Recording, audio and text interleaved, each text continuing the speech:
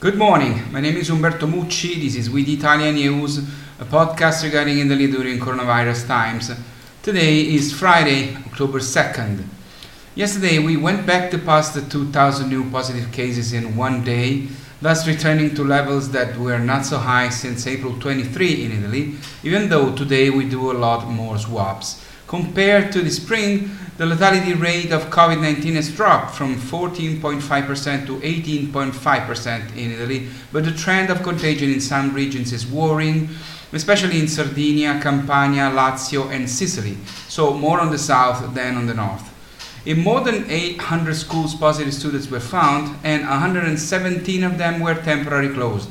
In this case, the most affected regions are Emilia-Romagna, Lazio, Tuscany, Lombardy and Veneto.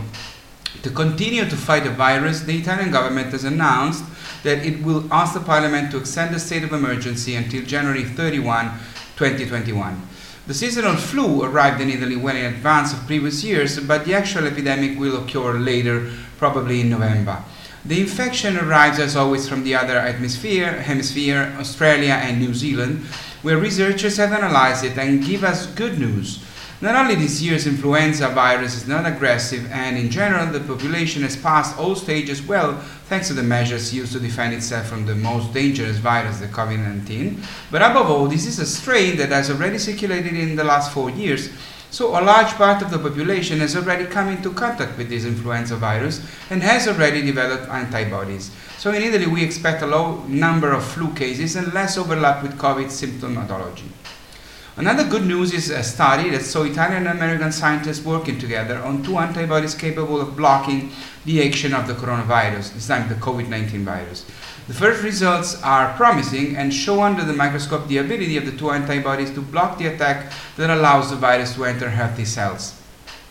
According to Italian researchers, it is not possible to say if the antibodies are more or less promising than vaccines, but these antibodies are isolated from patients who had contracted the disease, both in Italy and in the United States, have therapeutic potential and therefore could be reproduced on a large scale.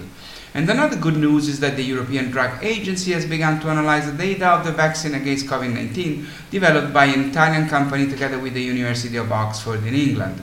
This is the first step in the approval process, and the Anglo-Italian vaccine is the first one to rise so far ahead. It means that the first tests have given very positive results. The journey is still long, it will take months, but these first steps are encouraging. The COVID-19 has unleashed hopes for change in many societies, especially those that have struggled most with the virus, and has made people more aware of the value of shared humanity, strong local communities, and the link with nature. This optimism, however, is not widely shared in our country.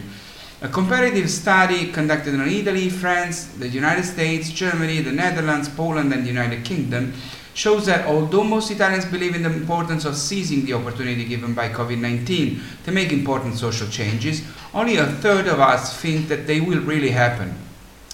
Moreover, 1/3 of Italians have seen their health and family life deteriorate due to the pandemic, and the financial situation of almost half of Italians, 48%, has also worsened, while only 52% of us have felt solidarity with themselves and with others. The confidence of Italians towards doctors, nurses and carers has increased during the pandemic, especially among those over 55 years old and among the inhabitants of the southern regions of Italy. Despite the advance of the culture of suspicion in our country, according to the study, it is quite likely that at least most Italians agree to be vaccinated against COVID-19 once developed an effective vaccine. It is interesting to note that people in the north are among those who are less likely to be vaccinated, despite the fact that the pandemic has been particularly virulent, especially in those areas. Almost all Italians claim to follow the rules of social distancing quite strictly. Women and people over 55 years old are among the most scrupulous. According to the study, Italians think that the virus containment practices are their civic duty, but many believe that most of their fellow citizens have not adequately adopted these practices. And I have to say, this is quite Italian. Now, it's so for today, it's so for now. I'll see you on Monday, and please save the date on Columbus Day, Monday, October 12th at 3 p.m. Eastern Time Zone, 2 p.m. Central Time Zone, 1 p.m. Mountain Time Zone, and noon Pacific Time Zone. There will be a broadcast on our social media accounts that you will find in the description of this video, a broadcast about the Columbus Day online between Italy and the United States, with a lot of contributions from Italy and from the United States. So please save the date. I want you all to be on Facebook or on YouTube or on Instagram on our social account and celebrate with us Columbus Day. I'll tell you more, but for now it's okay. Please stay safe, take care of yourselves, have a great weekend. Please do not underestimate this virus. My name is Umberto Mucci. This was We the Italian News. Ciao from Rome.